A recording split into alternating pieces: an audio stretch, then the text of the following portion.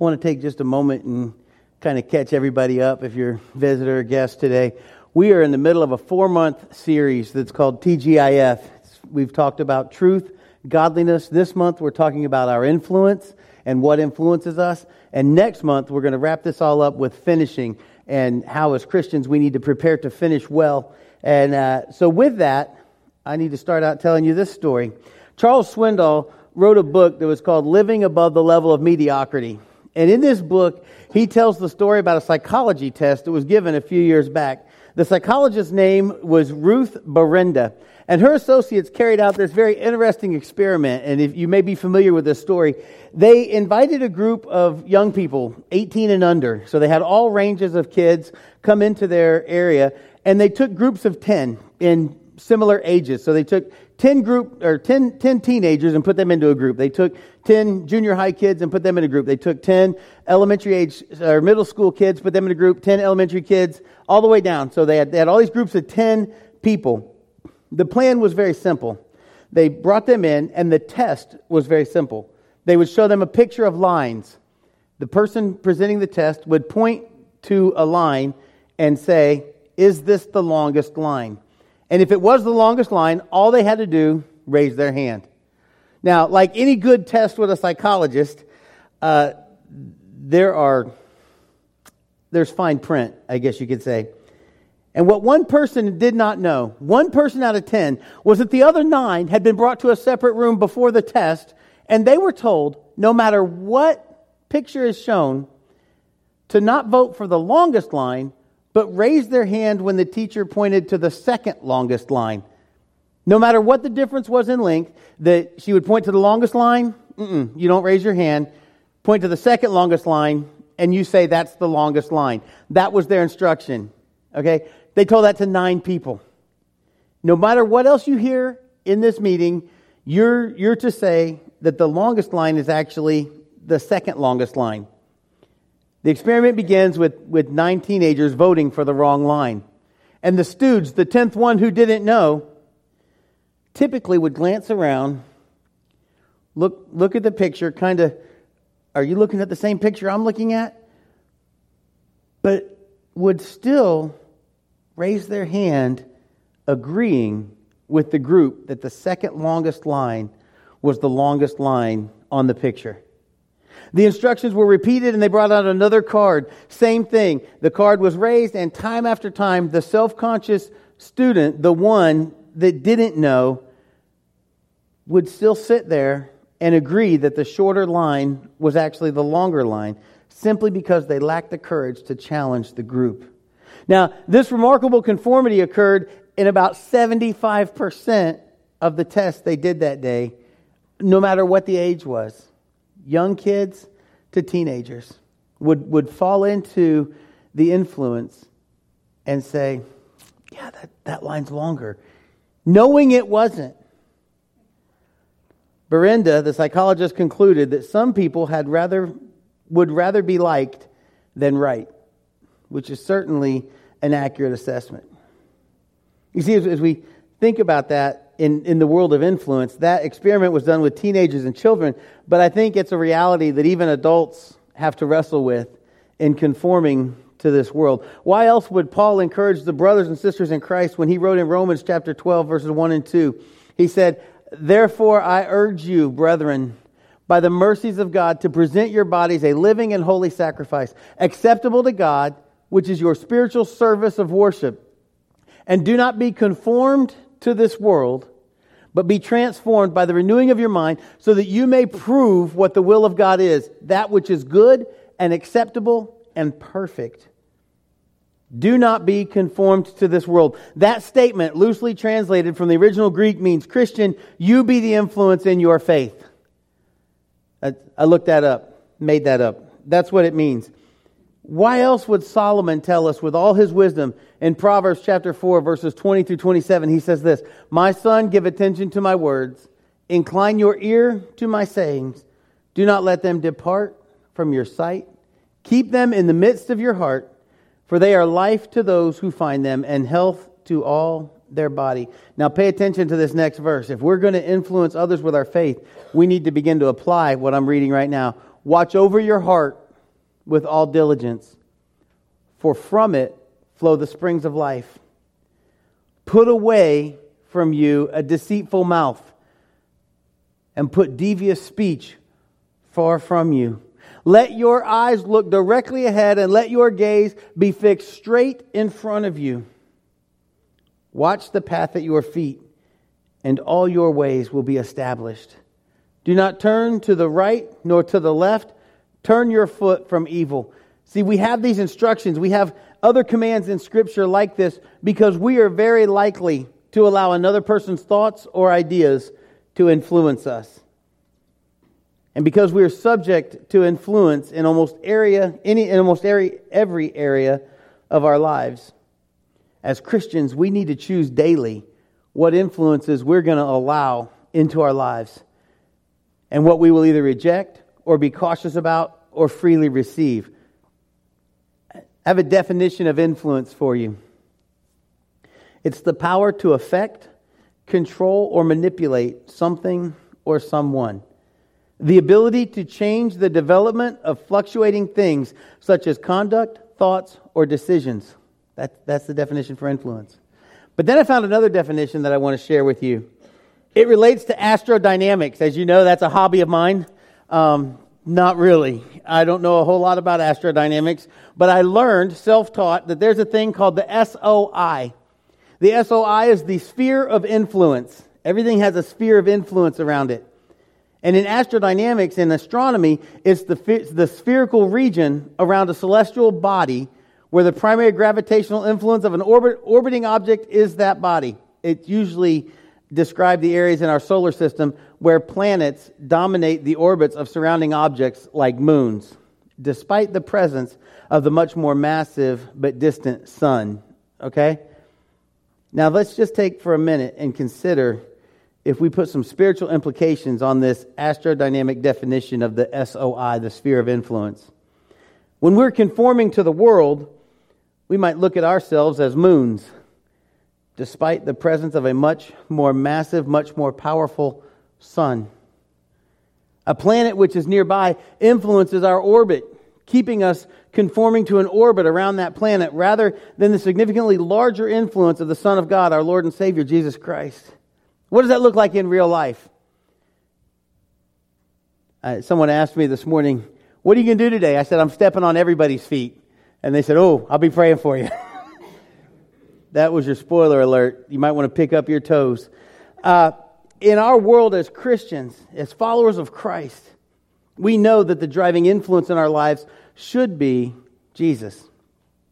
The things of God should be the driving influence in our lives, outlined in His Word. It tells us that what we need to know about faith and how we should use our faith as we influence others. But the reality is, because of the way that we sometimes choose to conduct our lives, there are things like planets, in this analogy, that are closer to us.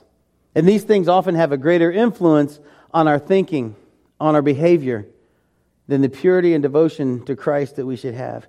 We find a warning to this very thought in 2 Corinthians chapter 11, verses 1 through 3. We're told, I wish that you would bear with me in a little foolishness, but indeed you are bearing with me. For I am jealous for you with a godly jealousy. For I betrothed you to one husband, so that to Christ I might present you as a pure virgin. But I'm afraid that as the serpent deceived Eve by his craftiness, your minds will be led astray from the simplicity and purity of devotion to Christ. You see, by his craftiness, Satan, who is our enemy, often uses the things of the world to deceive us. And that influence will lead us astray from the simplicity and the purity of what our devotion to Christ should be. This influence takes on many forms. Maybe this influence is people that we choose as friends. Now I have to be careful here because I don't want you to mishear what I'm saying. I believe that Christians should be friends with people who are not Christians. I firmly believe that. After all, our mission here at Huntsville Christian Church is go to win and commit to grow. We need people who are not Christians in our lives so we can introduce them to Jesus Christ. I firmly believe that. But I also think we have to be tremendously aware and cautious who we hang out with because they have a huge impact on our thinking, on our attitudes, and on our behavior. I think Christians need to have non-Christian friends because I believe that's how most of those non-Christian friends will come to know Christ is through us. And so I believe that. But I also think we need to be honest with ourselves. We need to be aware of ourselves. We need to be aware of our weaknesses and our limitations and the things that will cause us to stumble. Because if we don't have Christian friends to hold us accountable, to model godly attitudes with and behavior to live up to, then we put ourselves in danger. Folks, make no mistake, we will be influenced. The only question is whether we'll subject ourselves primarily to good and godly influence or bad and evil influence. If we find a good balance, I think we're in a better position to obey Paul's command, do not be conformed to this world. You see, this influence that we must be aware of, it can even come through what we might consider good sources. Sometimes I think that we are too cavalier when we consume things just because they're labeled Christian. Things like Christian books, music, movies, teachings. Just because someone calls it Christian, we go, oh, it's Christian. But we need to balance that against the Scriptures. Just because something's sold at the Bible bookstore doesn't necessarily mean that it's the best thing for you to read. It doesn't necessarily mean that it's good for our hearts. You see, wisdom and discernment is a key skill to develop under the direction of the Holy Spirit. But another thing that we need to allow our faith so that we can influence others is to ask the question, who's our ultimate authority? Is our authority what sounds good, what feels good, what looks good to us, or is it the never-changing, living and active, and sharper than a two-edged sword Word of God? What's your authority?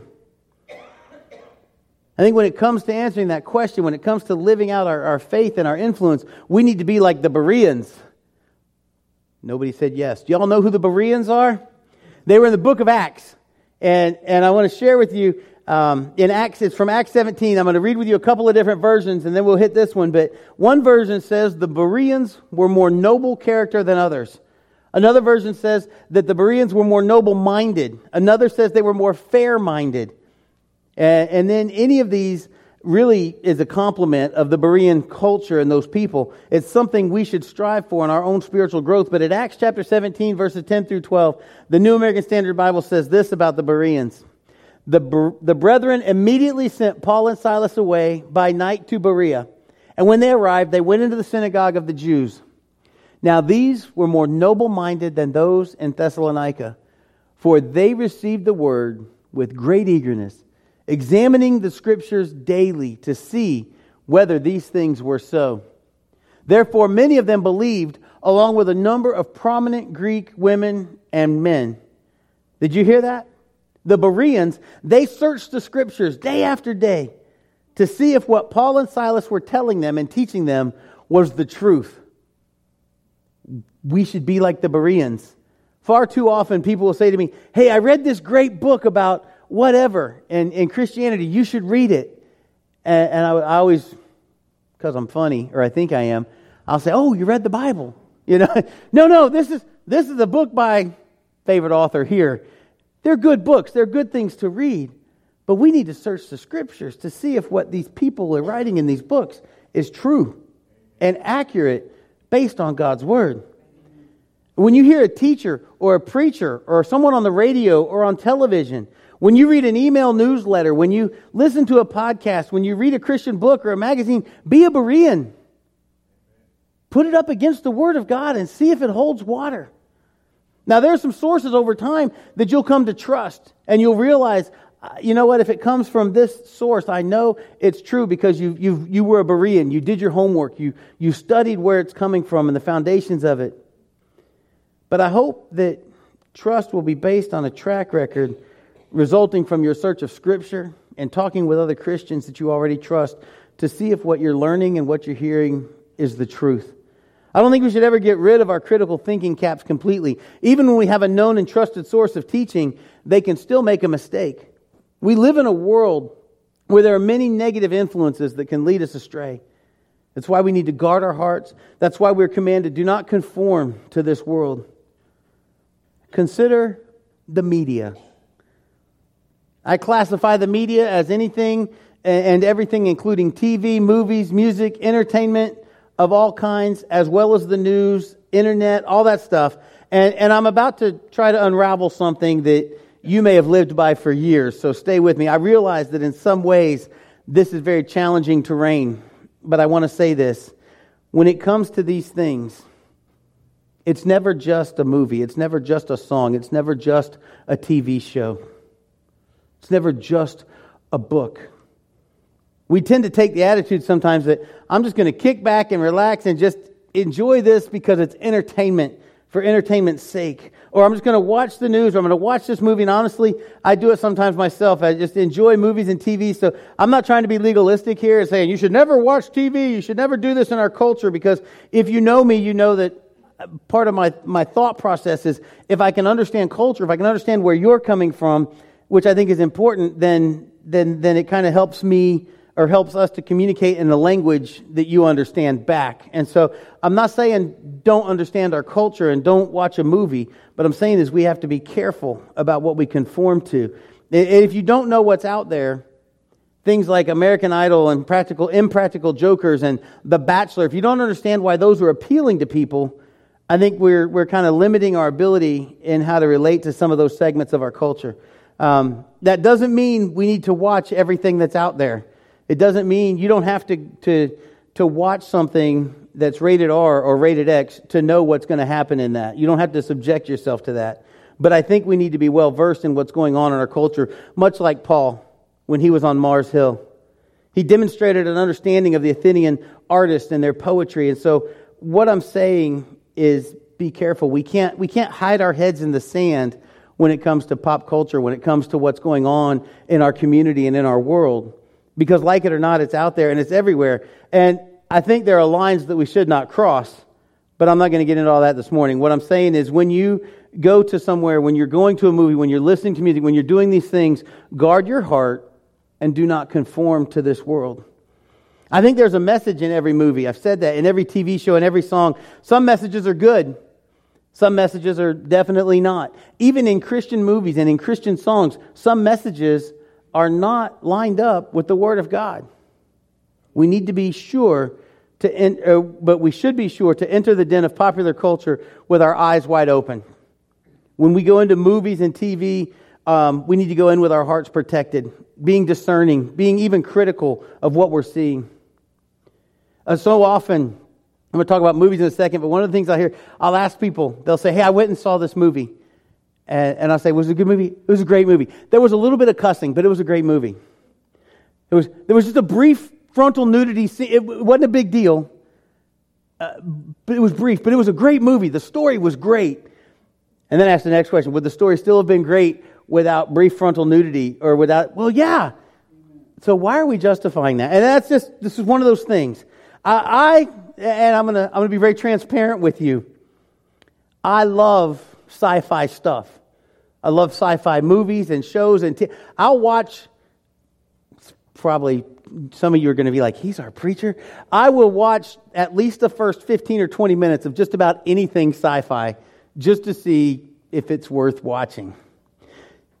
Now here's the thing. I see you whispering to each other. I'm also aware though that behind every sci-fi movie there is some sort of political agenda, some sort of a focal point that relies heavily on a dystopia or utopia or another religion. And so I go into my sci-fi TV shows and movies knowing full well that these worldviews are strongly at work. Some of the best sci-fi movies, there's no cussing, there's just a lot of great action, but there is a religion, worldview undertone through the whole movie. But it makes billions at the box office. And as Christians, we flock to it because there's no frontal nudity. There's no cussing. It's just good fights and good versus evil. And good ends up winning in the end. And it's a great story. And through that whole thing is mysticism and other religions. So I go into my sci-fi shows knowing that. I come out of those having conversations with my son about what the Bible really says about these things. You see, it's the agenda of the writers and producers of movies to communicate their agenda. That's why they're making a movie to begin with, because they want you to know what they believe. They want you to know their agenda. It's why people write songs and poetry and why we paint paintings. And it gets me thinking, but it doesn't conform me. It doesn't shape me to their way of thinking because I'm guarding my heart with discernment. When we go to movies, when we watch TV or listen to music, Whether you like it or not, you are being preached to, in a sense. And when we allow our faith to influence us, we have a heart and a mind that's being transformed as it's being renewed. So are you being influenced by that? Or are you being influenced by God? You see, influence is an interesting topic to consider when you look at media. And I believe it's clearly media is one of the strongest sources of influence in our culture today. ABC News recently reported this. If a dog is a man's best friend, and some of you may have seen this, and diamonds are a woman's best friend, what is a child's best friend? Anybody know? Increasingly, the answer is technology. According to a new study from the Kaiser Family Foundation, the average child between the ages of 8 and 18 spends more than 53 hours hooked up to some form of media every week. No double counting time for multitasking, just breaking it down. Youth spend nearly 5 hours watching TV and movies every day, 3 hours on the internet and playing video games, 2.5 hours listening to music, 1.5 hours texting, and only 30 minutes talking on cell phones. See, this is a chance for all of us, whether you're a parent or a grandparent or a media executive, to stop and take a look at the role that media plays as they influence our kids' lives. Vicki Kaiser from the Kaiser Family Foundation says, it's become such a part of the air we breathe that it can accumulate at rates we don't even notice. You see the thing about all these children who have technology as their best friend? They're soon to be adults. It's not just an issue for children. By the way, according to the A.C. Nelson survey, the average American watches more than 4 hours of TV each day, or about 28 hours a week, or 2 months of nonstop TV watching per year. If you live to be 65, you will have spent roughly 9 years glued to the tube watching TV. See, when you say it like that, everybody goes, oh, I'm throwing out my TV. It's not what I'm saying. I'm saying discernment. Like it or not, movies and television and music, they impact the way we think. One reality of this influence is that it desensitizes us. Over a period of time, desensitization takes place. Things that were formerly considered taboo or sinful or just shouldn't be allowed in a home are now okay because of the power of the story. The long-term effect of seeing something presented a certain way over time. Newsweek magazine made this report. It said, over time, the image of gay people on TV became less lavender and more gray, as multifaceted as the 5 men on Queer Eye for the Straight Guy or the ladies of the L Word. And by bringing all of these diverse folks into America's living rooms, TV helped bring LGBTQ into the mainstream.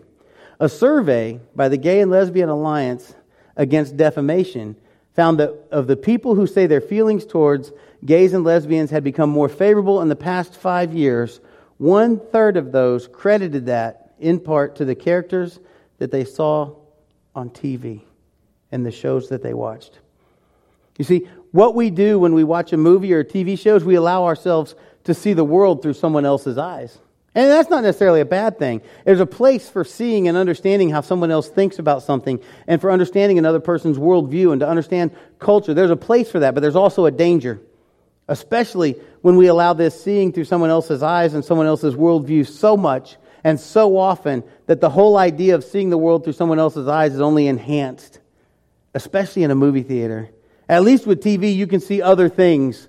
You can see the living room and the people around you. You can see maybe even outside, but in a movie theater, what do you see? You see the screen. And then when the movie starts, what do they do for you? Bring down all the lights. You don't even know who's around you any longer because the sound comes in from all directions and it builds and it's great because unless there's like a kid kicking your seat or somebody talking on their cell phone, which isn't allowed in movies anyways, the movie theater experience is totally consuming. It's totally submersive. And it's designed to be this immersion experience. The sound and the screen, it's all there to help us watch absolutely lose ourselves in the story. The problem is that when we completely lose ourselves in someone else's story, it can be dangerous. Take the movie Avatar. I told you I'm a sci-fi movie person. It's one of my all-time favorite movies. It's a great movie. It seems destined to make more money than any movie ever. And it's not even, it's just on DVD now and shows up on TV once in a while. In case you don't know, it's a whole land at Disney's Animal Kingdom. That's why it's still making money. It's a whole land. I saw the movie, not just in the theater. I've seen it on TV. I've been to the theme park as well. I've seen it. And for a totally undiscerning viewer, Avatar is a much more powerful communicator than this sermon. You see, I'm not even referring to political viewpoints that were clear in the movie. What I'm thinking about here is the religious viewpoint. The movie Avatar was an unabashed evangelistic event for pantheism. Even the New York Times writer recognized this. He said this was his review of the movie. Avatar is Cameron Long's apologia for pantheism, a faith that equates God with nature and calls humanity into religious communion with the natural world. Of course, that's okay to communicate that perspective. We live in a country, at least for now, where anyone can have pretty much any religious view that they want. If a filmmaker does it entertainingly, it'll draw an audience. Not only will it draw an audience to the film, it will draw an audience to the amusement park. By the way, the average wait time for the main Avatar ride at the theme park in Animal Kingdom is 3 to 4 hours. Do you know how many people you have to cram into a line so that the person at the very back of it can't get on for 3 to 4 hours? The park is only open 9.5 hours. And people are spending 4 of those hours in a line to ride one 30 to 45 second ride.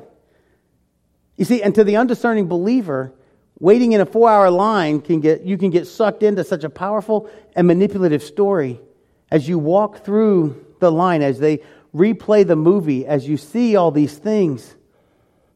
And you walk away with ideas that are clearly anti-Christian. Just a little bit of molding, just a little bit of shaping into the world's image, just a little more conformed to this world. It's an example of a place where we must guard our hearts.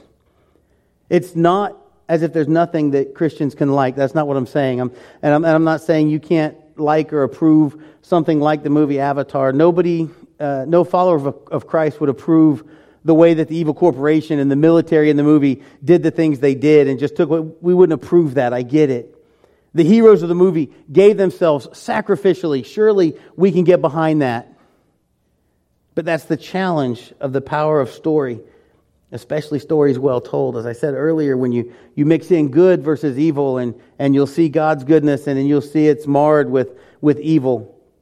Stories can't escape that kind of thing. That's what makes a good story. That's why we go see Star Wars and Avatar and Lord of the Rings and all these things. Is that's why we want to see that stuff.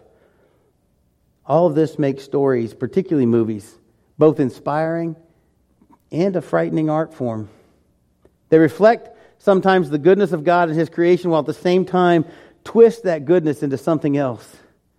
The scary thing about a movie, in less than 99 minutes, or some that are now like 105 minutes or whatever. Anyway, movies have the power to educate, inspire, tempt, and corrupt, all in the same 99-minute time frame.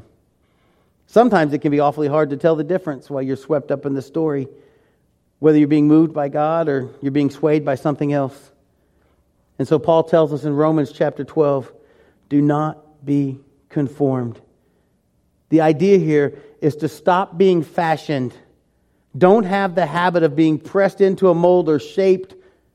The word for conformed here indicates recognition of a power or a force that can mold and shape our character and our conduct.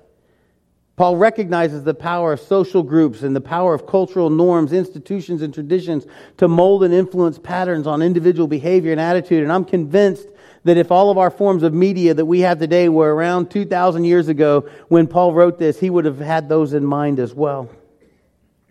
The original language, however, it indicates the human responsibility is clearly involved in this. We as individuals can accept or resist the influence.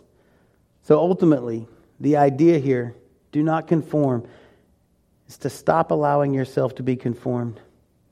Matthew Henry in his commentary said, all the disciples and followers of the Lord Jesus must be nonconformists to this world.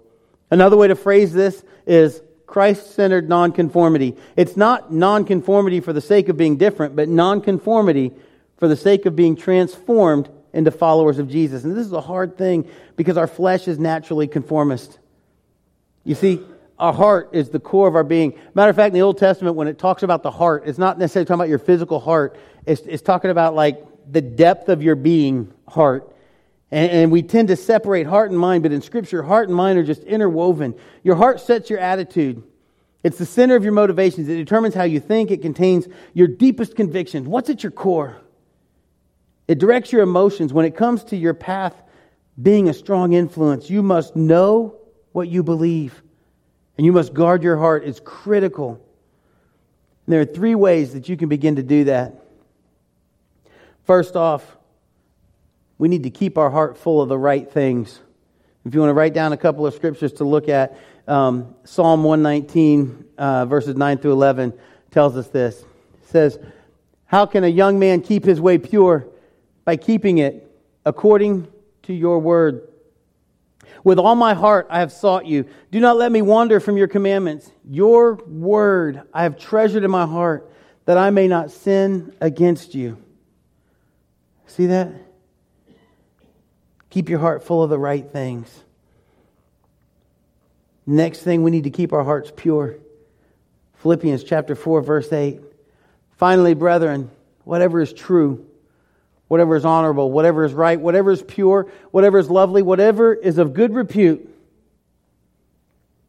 if there is any excellence, and if anything worthy of praise, dwell on these things."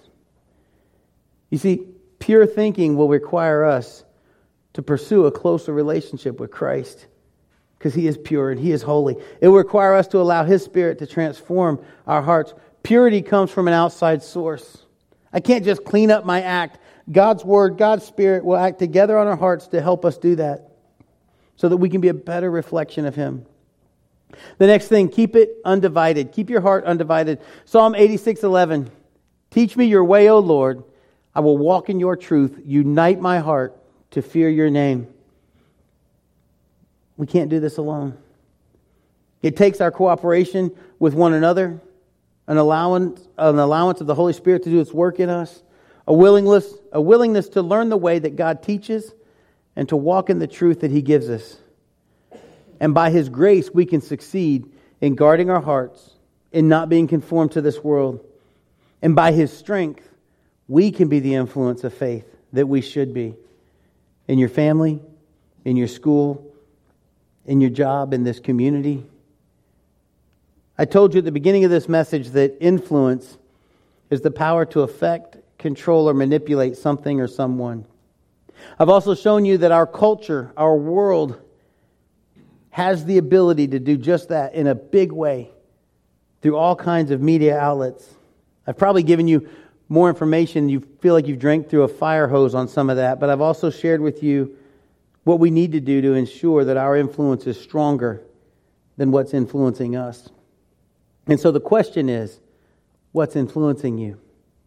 What's shaping? What's conforming you? Are you letting the world's influence mold you and squeeze you and shape you into its worldview, and then inevitably into its attitudes and behaviors? Or are you daily putting yourselves into a position to be transformed by the renewing of our mind? Are you putting on the armor of God every day? I preached about that a while back. Put on the armor of God first and then start your day. Are you being conformed into the world's mold because your lukewarm or unbelieving friends have a greater impact on your life and your thinking and your actions? Or because you're sucked into the messages of our popular media and our culture, teased by the attractiveness of the messages without considering the fruit or the logical conclusions?